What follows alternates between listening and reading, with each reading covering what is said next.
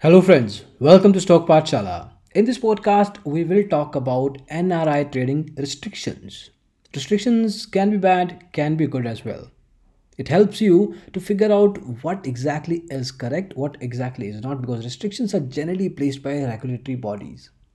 Now, as far as stock market trading is concerned, the government of India has removed most of the NRI trading restrictions. They can freely trade in the Indian equity market and enjoy their share of profits.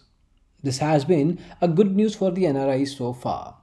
Many of them have even earned tremendous profits enjoying the good economy of the market in their home country. However, many NRIs are still confused about NRI trading in India. Also, they are not clear about the NRI trading restrictions that still remain. In this podcast, we will discuss exactly that so that you are completely aware of things and are not confused at all. Now, NRI trading, for that we have regulators for SEBI, and of course RBI plays a bigger picture as well. RBI has allowed a couple of routes for NRIs to trade in India. These routes include NRI trading through PIS, that is the portfolio investment scheme. This account is paired with the NRE or NRO account of the NRI. Every trade made by the NRI is notified to the PIS. If the NRI wants to shift his funds outside India, he can do so with the approval of RBI. This system is a bit complex and has more NRI trading restrictions. Then there is NRI trading without PIS. Without PIS can be accomplished by opening an NRO bank account with a major Indian bank. In an NRO bank account, the funds are held on a non repatriable basis. This means the NRI cannot transfer these funds outside India. There is no requirement of a PIS method in this particular methodology, therefore, transactions are faster, although every transaction is not notified to the RBI at every step. Now, let's understand different restrictions for NRI traders. NRI is a person of India who is not residing in India. In order to qualify as a resident, you must either be in India for at least 182 days in a particular year or be in India for a period of 365 days in 4 years before the particular year and 60 days in a particular year. To be an NRI, person would need to disqualify any of these criteria. Now, secondly, what are the trade ceilings? There are various NRI trading restrictions that are imposed on NRI for trading.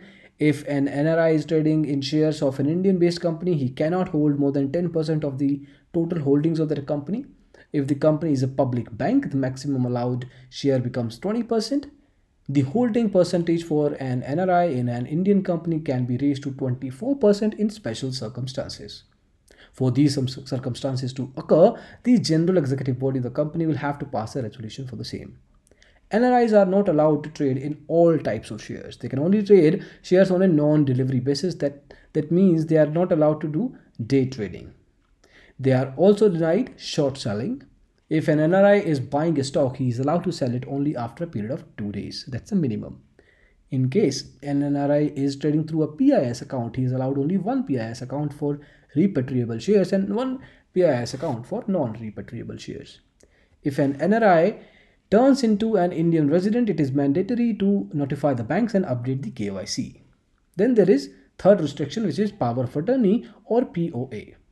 An NRI has to provide a resident of India with his power of attorney. This is done so that the Indian resident can manage the assets on the behalf of the NRI.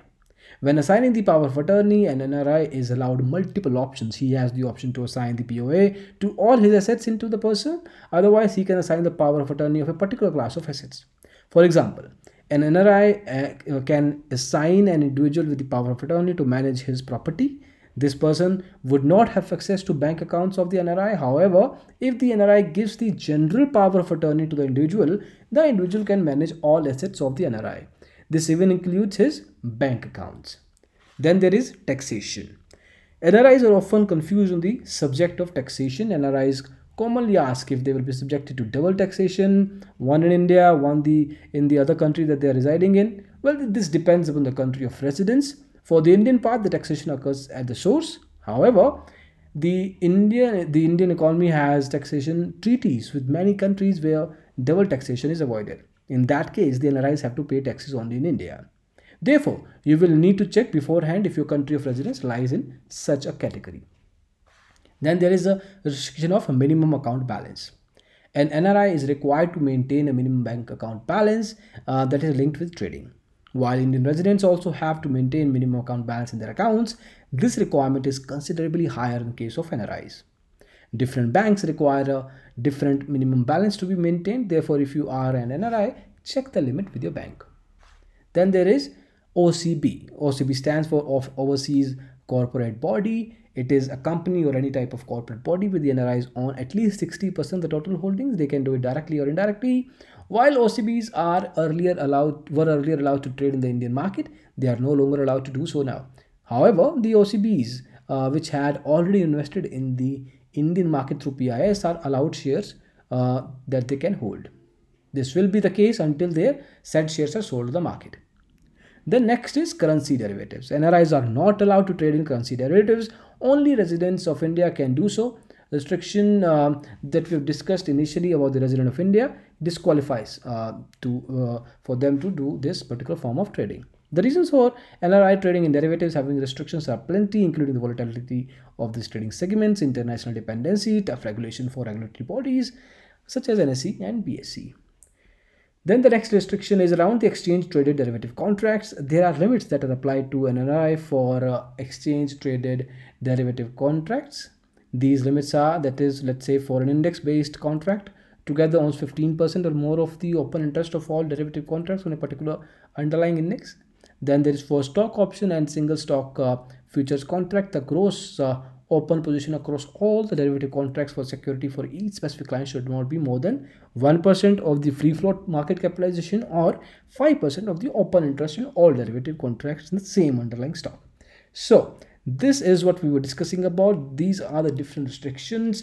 You can have a detailed look through the link that you can find in the description of this video, or rather this particular podcast, and hopefully you will find it helpful so that you are not confused at all in terms of the kind of restrictions. They are not so many, but it's good to have the understanding the kind of trading segments you're allowed to do so, what's the kind of taxation, what's the minimum account balance, what do you do with the power of attorney, and the other related areas. So hopefully this podcast was helpful for you to figure out what are the different kinds of restrictions, and we'll see you in the next one soon. Thank you so much for listening to this one. Bye bye.